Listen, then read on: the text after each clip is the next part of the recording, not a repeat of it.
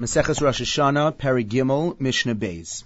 Kol ha-shofaros kisherin. All types of shofars are valid. Our Masechta now moves from the discussion of Kiddush HaChodesh to one of the primary Rosh Hashanas that we alluded to in the beginning of the Masechta, the Rosh Hashana of the beginning of Tishrei, where we also know that it is called a Yom Teruah. Yom Teruah Yeh Lachem. It's a day of shofar blowing. And so therefore one of the primary mitzvos on the day of Rosh Hashanah is to in fact go ahead and blow the shofar. And the question is, what type of shofars are kosher for this particular mitzvah? So the Mishnah says, Kol ha-shofaros kasherin. All animal horns are called a shofar and are considered kosher for use on Rosh Hashanah. A ram, a goat, all sorts of other types of animals. Chutz mishal para, except for that of a cow. And the Mishnah mentions a cow because the cow's horns, in theory, could be used for a shofar, but nevertheless is invalidated. Mipnei shehu keren, because it is called a keren, because it is called a horn. And in the pasuk in Devarim, bechar sharo hadar lo v'karnei re'em karnov, it is called a horn. So therefore, it is not permitted. The Gemara also mentions another reason why one cannot use a shofar from a par. From a cow, and that is because of the principle of ein kategor nasa sanegor.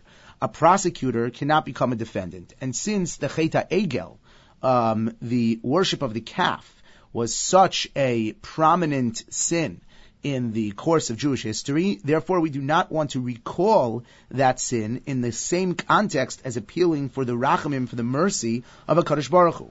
Amar Rabbi Yossi disagrees with the Tana Kama, and he says, "V'alo kol ha-shofaros nikru keren." All shofars are called keren. Shenemar b'mshoch b'keren hayovel. That when they make a long blast with the ram's keren.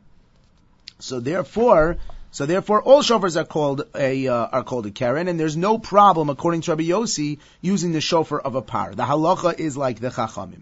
However, we will see that Rabbi Yossi is relevant for the next Mishnah, Mishnah Gimel, where the Mishnah says, Shofar shel Rosh Hashana, the shofar of Rosh Hashana, shel Yael, it should preferably be from a wild goat, that even though our Tana holds, like the previous Tana, that all shofaros are kosher, nevertheless, the ideal shofar is the one that is a Yael, one is from a wild goat, and his pashut is straight. The horn of a wild goat is called straight, since it's much less curved, says the Mefarshim, than other types of horns, other types of shofars. But nevertheless, it doesn't mean it has to be completely straight, but it should be as straight as possible.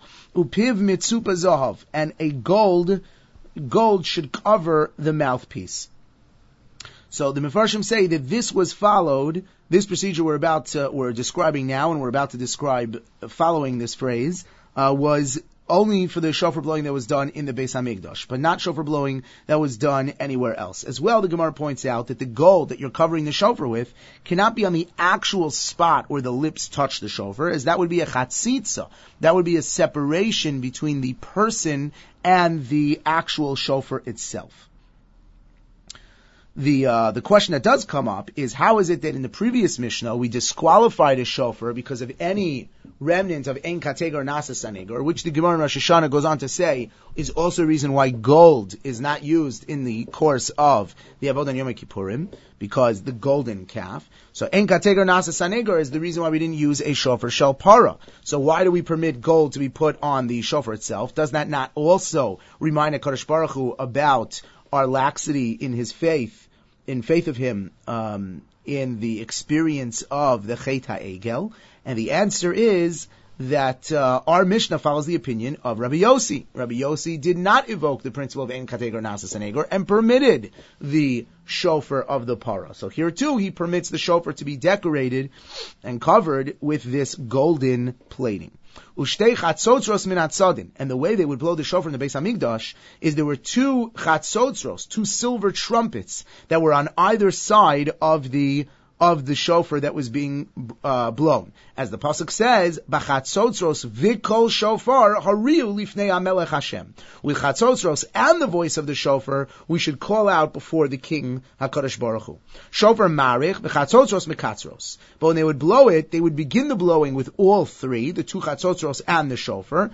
But then the chatzotzros would cut out; they would terminate early, and the shofar sound would extend beyond the chatzotzros. So is to show that the ikar, the primary obligation, is in the obligation to hear the shofar.